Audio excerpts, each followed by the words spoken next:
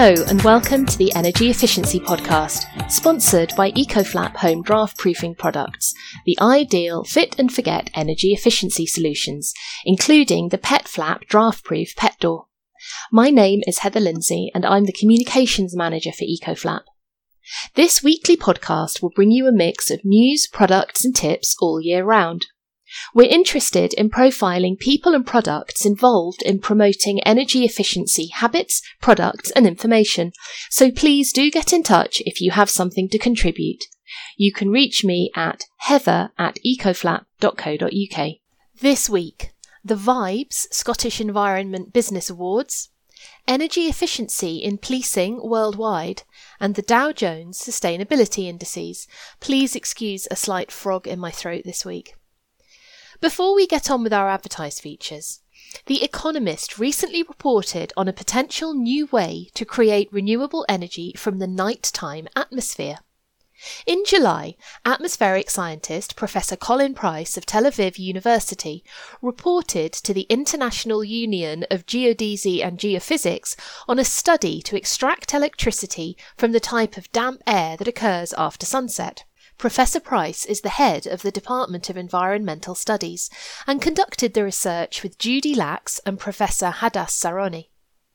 This type of air can reach a dampness of over 60% relative humidity. This is the case on Israel's coastal plain. As the daytime air cools, it's unable to hold as much water vapour as when it's warm, and so it releases it into the night air. Professor Price has created a capacitor from metal cylinders. Damp air passes through and an electric charge accumulates. In theory, this can be harnessed to drive a current through an external circuit. This effectively mimics lightning, even though no one is exactly sure how lightning works. What we do know is that for lightning to occur, water needs to be present in all its forms: ice, liquid water and water vapour. Professor Price's apparatus mimics this with the use of concentric cylinders made of zinc, which stands in for the ice, with water vapour in the air and the droplets that form as water condenses. The molecules forming droplets of water will sometimes spontaneously break up into positively charged ions and negatively charged hydroxyl ions. These ions move through the water droplet at different rates, and the negative and positive charges will be separated, which leads to a charge on the surface of the zinc cylinder, and thus a potential difference in the capacitor. Professor Price believes, therefore, that he understands how the reaction occurs within his capacitor, and now faces the question of scaling up the system to a usable degree. So far, the system has created just under a volt of electricity. If it can be made to work at scale, Professor Price's system would start working just as solar power stops.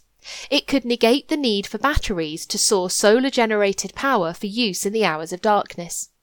The research also furthers our understanding of lightning and related atmospheric conditions. Last week, I made fleeting reference to the Dow Jones Sustainability Index. This tracks the stock performance of the world's leading companies in terms of economic, environmental and social criteria. We referred to them last week in our brief feature on so-called secret sustainability. This is the practice of keeping quiet about sustainability and energy efficiency improvements for fear of inviting unwelcome attention to less green areas of business, spooking customers or the supply chain that prices will go up or quality down, and the general belief that sustainability equals compromise. Looking at the Dow Jones Sustainability Index, it's clear that companies paying the most attention to energy efficiency and wider environmental considerations are performing the best. This year, the index celebrates its 20th birthday. It was launched in 1999 as the first global sustainability benchmark.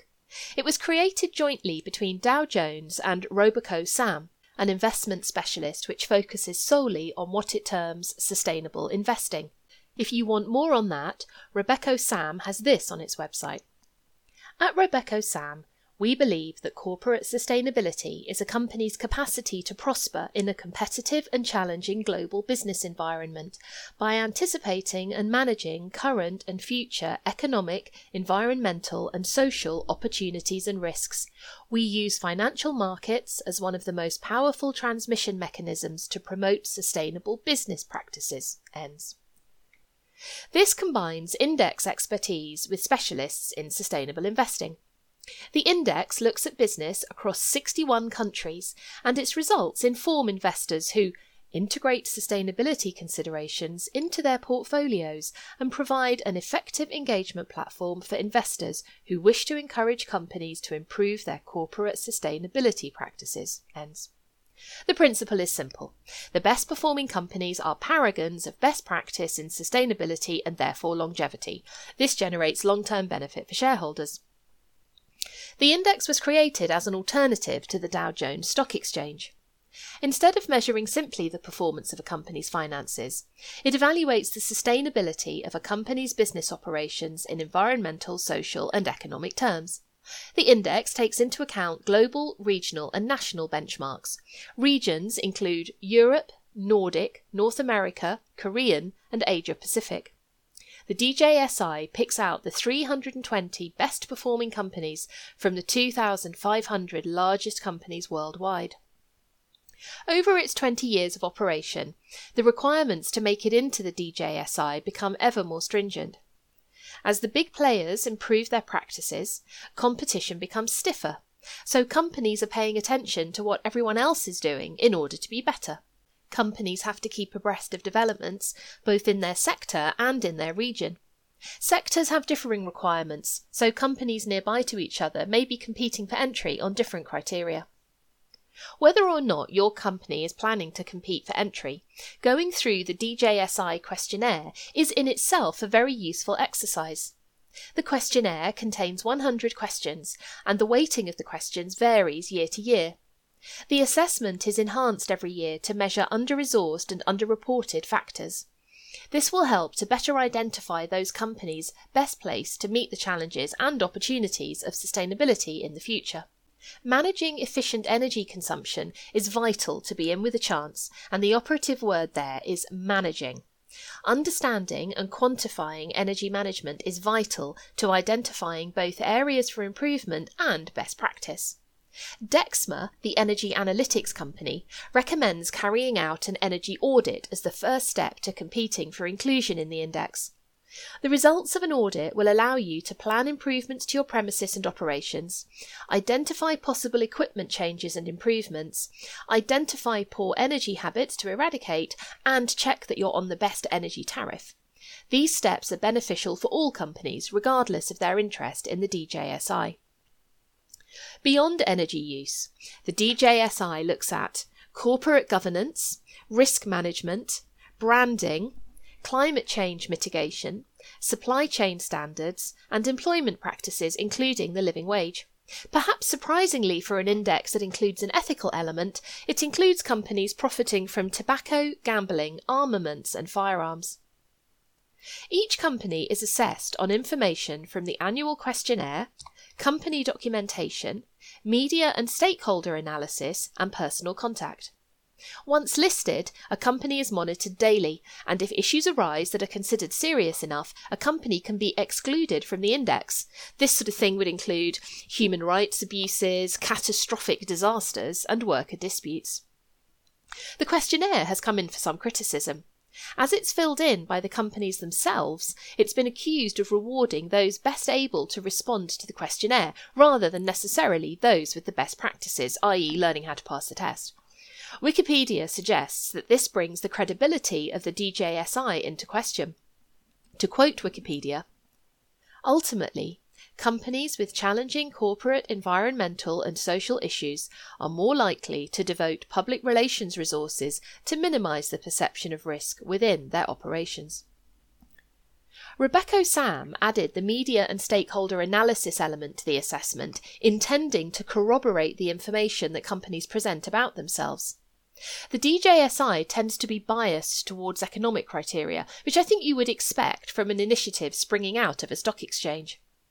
A further criticism is that it includes only large companies, whereas other indices include smaller ones too. Likely due to these limitations, a survey of sustainability experts in 2011 found that only 48% looked on the DJSI as, quote, highly trusted. By contrast, the 2019 Rate the Raters survey delivered by Sustainability, which canvasses companies about which sustainability rating service they find most useful, RebeccoSam came out on top. The research questioned thousands of sustainability professionals about which ESG rating systems they placed their faith in. Sustainability essentially helps companies improve sustainability. They run several reports on sustainability in big business, and there's a link in the show notes to find out more about what they're up to. By complete fluke, having planned to run this feature this week, we learned that the DJSI reported its latest findings last Friday. 3 companies joined the index: Alphabet, that's Google to you and me, CVS Health Corp, American retail pharmacy and healthcare company, and Reckitt Benckiser Group plc, a British multinational company producing health, hygiene and home products.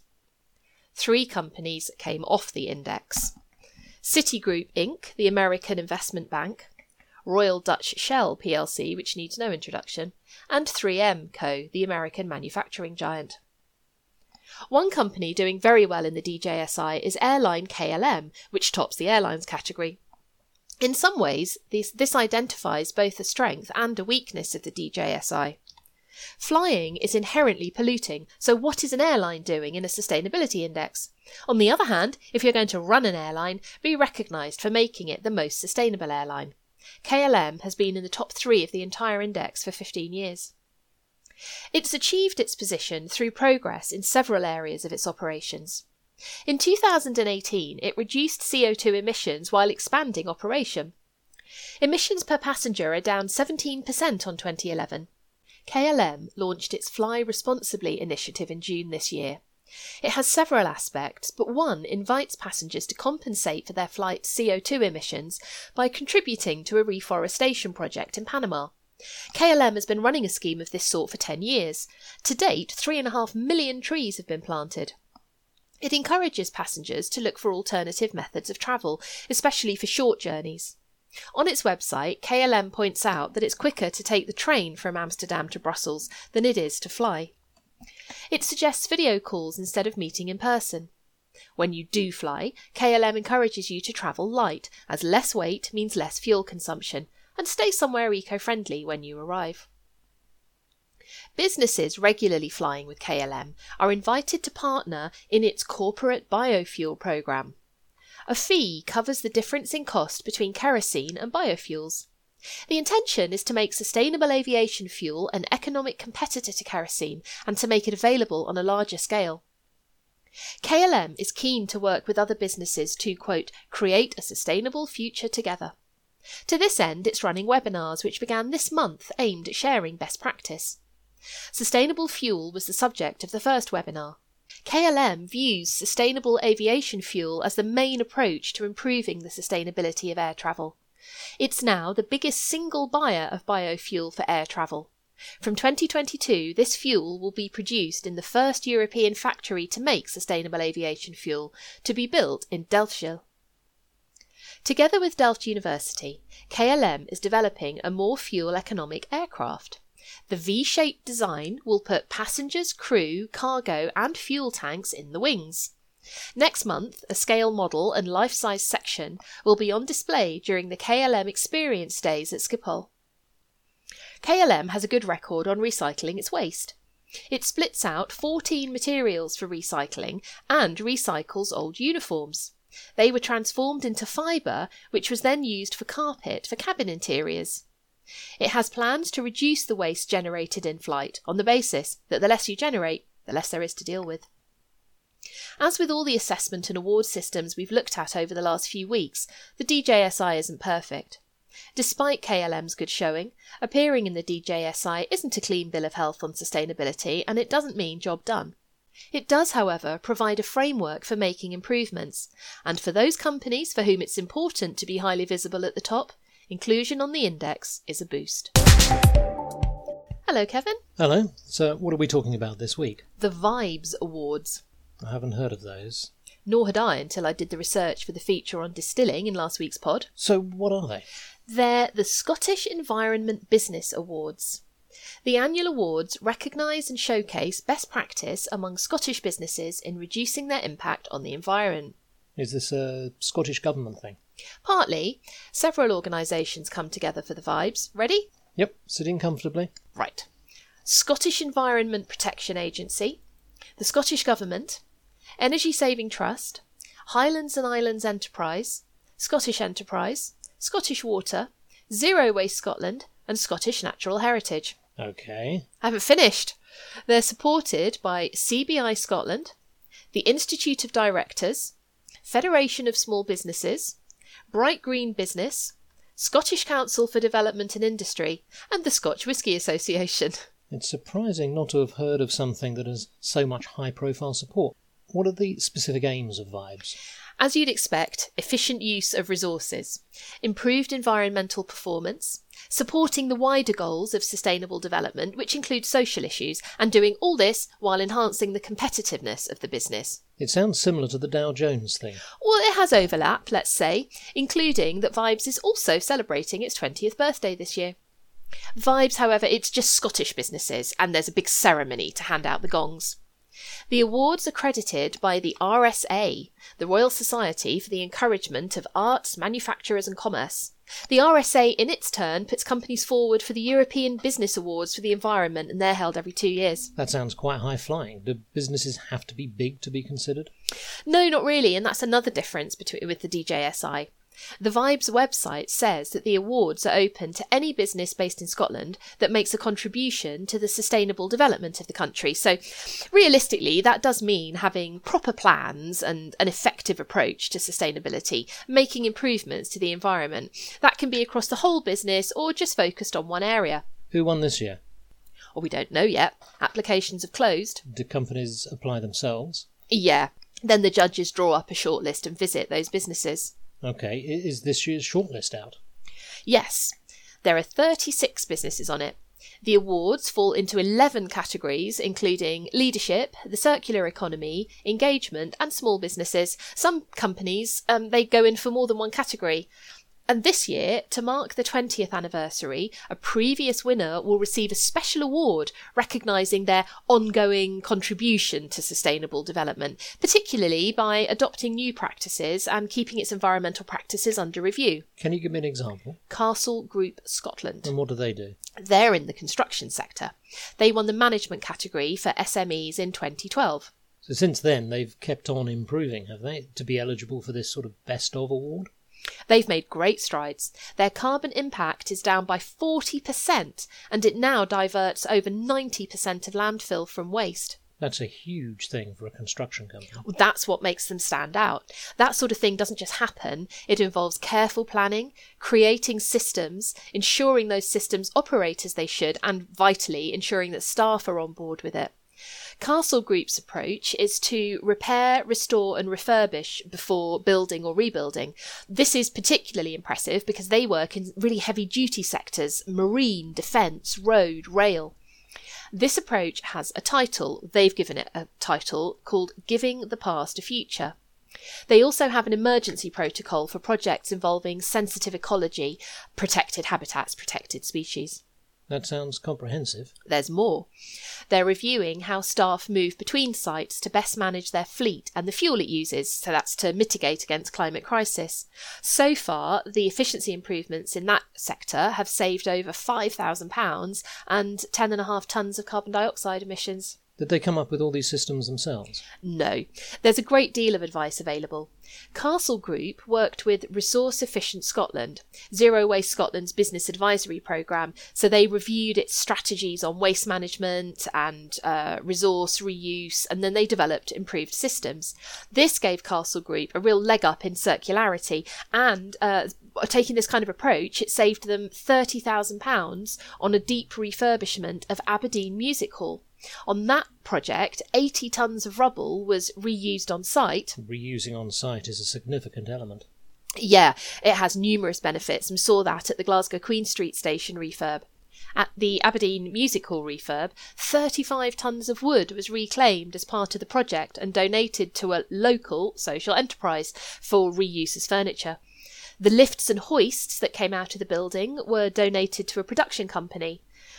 Other companies up for the Best of award have a raft of achievements to their name. There's a full list of this year's finalists across all categories on the Vibes website, and they include Cycling Scotland and Vegware, along with well-known names such as Diageo and ScotRail. As a vegetarian, I have to ask, what's Vegware? It's not edible. It's one of those companies that's pretty big, but unless you're in their sector, you may well not have heard it. What do they do? They make, and I quote, plant-based compostable food service packaging. Their website shows straws and paperised cream pots and takeaway coffee cups, but it's much more than that. In fact, it's a lot more than that. They operate all over the world and have their headquarters in Edinburgh, and they've been going for 13 years. Which categories are they in? They're going for Circular Scotland and Service Scotland. They source the raw materials for their packaging from reclaimed or recycled materials, and then their products can be commercially composted wherever food waste is accepted. They run a collection service in the west of Scotland. Anyone I've heard of? Fort William, Oban, Stranraer, Girvan, Ayr. We were in Ayr a while ago. We got the train to Glasgow from there. We had a lovely but wet day in Glasgow. The idea is to close the materials loop by collecting its own used products and turning them into compost. The project, called Close the Loop, was initially launched in central Scotland. It was a success, so they started another in the southwest of England, Bristol, Gloucestershire, Worcestershire, and they now include the west of Scotland. How does Vegware deal with food contamination on the waste?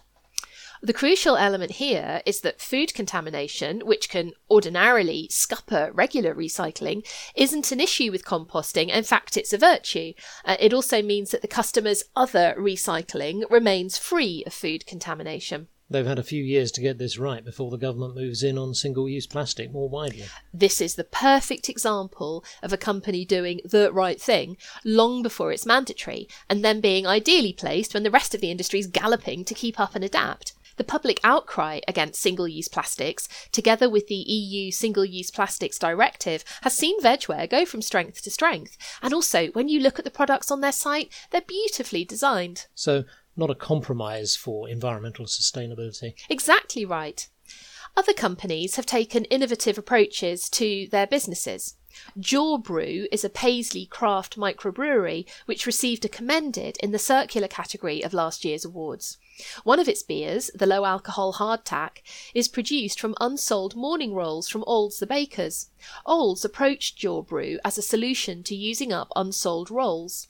The resulting beer was considered to be very full-bodied for a low-alcohol beer, and that by accredited beer tasters from the Society of Independent Brewers and CAMRA. How much bread do you need for that? Each batch uses nearly 30 kilos of waste rolls, which replaces about 60 kilos of malted grain. Spent grain goes for cattle feed. That's quite common now across quite a lot of breweries. And the hops are used by a gardening club for weed suppressant. Heat from the brewery's processes heats water, which sits in an insulated tank until it's needed for brewing. In its turn, Jaw Brew hopes to use its byproducts for other companies to turn into high-value products. So that might be spent grain for a high-fibre loaf or a protein bar, and producing yeast. They're signed up to the Have You Got the Bottle initiative to reuse beer bottles, and they plan to replace some of their equipment so that it's easier to recover the yeast. It's to do with the shape of the vessels. Can they reuse it? The yeast, yeah, they can effectively. It can be recultivated and used, which means they don't have to buy it in fresh each time. Jaw Brew viewed its commendation as a recognition of its activities and hopes it's an inspiration to other companies. What do companies really gain by winning a Vibes Award? Well, like the DJSI, an award of this sort is tangible evidence that a company is doing good things. Labelling itself an award winner is a clear label to demonstrate to the rest of industry and to potential clients that they're putting their money where their mouth is on sustainability issues, rather than just waffling on about good intentions. And it's a pat on the back for staff, because they're the ones who see through these policies day to day. And the winners are announced when? There's a couple of months to wait. The awards evening is on the 14th of November, and it will be at the Doubletree by Hilton in Glasgow. Policing is an energy-intensive business. It includes people, buildings, cars, boats, dogs, horses, scientific facilities, IT and comms, and many, many more elements. Police forces in many countries date back well over 100 years, and legacy buildings will be major drains on energy efficiency. There is huge scope to improve energy efficiency in all areas of police operation without hindering activities or making the force less effective. In northern Hesse in Germany, a new 4,000 square metre police administrative building was built to Passive House standards 5 years ago. This has brought down energy consumption in government buildings in Hesse. The building was constructed as part of a government Passive House pilot, and the findings will be applied to future construction projects. This is part of Hesse's target of becoming carbon neutral by 2030. In this case, the building was monitored for 2 years after the police force moved in. The results included greater thermal comfort for the occupants, a very low heating requirement, and much improved server room management. This building has 5 server rooms, so improving the management of the cooling systems has made a big impact on energy use. Cooling could have been approached differently, with a greater use of passive cooling, but the heat pump and cooling tower used to keep the building comfortable is very efficient, and overall energy consumption was low. The building cost the government of Hesse €20 million. This was a little higher than for a standard build, but it was clear from the beginning that the extra cost would be more than recouped through lower running costs. Lower operating costs also protect the government from rising fuel prices. The United Nations website profiles the Dubai Police Force, which aims to be carbon neutral by 2020, which isn't very far away at all now. It began its efforts 10 years ago. If the Dubai force achieves net zero, it will be the first police force in the world to do so, and this is part of Dubai's aim to be the city with the lowest carbon footprint in the world by 2050. The Zero Carbon Initiative is now core to all Dubai Police's activities. It has recognised that this will work only within a strong framework and with employees very aware of what the strategy requires of them. This awareness is being raised through the activities of so-called carbon champions who are furthering the culture of energy efficiency within the police force, which numbers over 22,000 people. Key elements of Dubai Police's strategy include transforming its fleet of over 3,000 vehicles to hybrid cars in stages, which has reduced fleet fuel consumption by nearly 20%, and optimising patrol routes. Reduction of water and electricity use within buildings and fitting LED lights. Installing solar panels on police station roofs, rolled out to all 400-plus police buildings by next year. And using technology to provide services electronically and discouraging visits to police stations. So far, this move alone has saved thousands of tonnes of CO2 emissions. The force is also experimenting with a solar boat. Dubai Police is raising awareness of its practices beyond the police force through taking part in exhibitions, running training and education sessions, and operating mentoring programmes. This has gained public support for Dubai Police. As the population grows, the expectation is that Dubai Police's energy efficiencies will scale through adopting best practice, which can be applied to other organisations within Dubai, such as the civil service, and to other security organisations worldwide. Last year, website CertificationEurope.com reported that the Irish Republic's police force, An Garda Síochána, was the first police force to achieve ISO 50001 certification for energy management. Now that might not sound very exciting, but it translates into savings of over €9 million on energy costs. Imagine what police forces in the UK could do with an injection of, say, £9 million. It's reduced emissions by over 70,000 tonnes. For this achievement, An Garda Síochána won the Award of Excellence at the 2019 Energy Management Leadership Awards in Denmark, beating many companies to the top prize. If you want to know more about those awards, there's a link in the show notes. It's taken AGS 8 years to reach this point, from first starting to reduce energy use. In 2015, it set out to become the first police force to achieve the ISO certification. At this stage, the certification applies to its headquarters in Dublin, its entire transport fleet and its Garda College, but AGS is committed to extending it to their entire operation.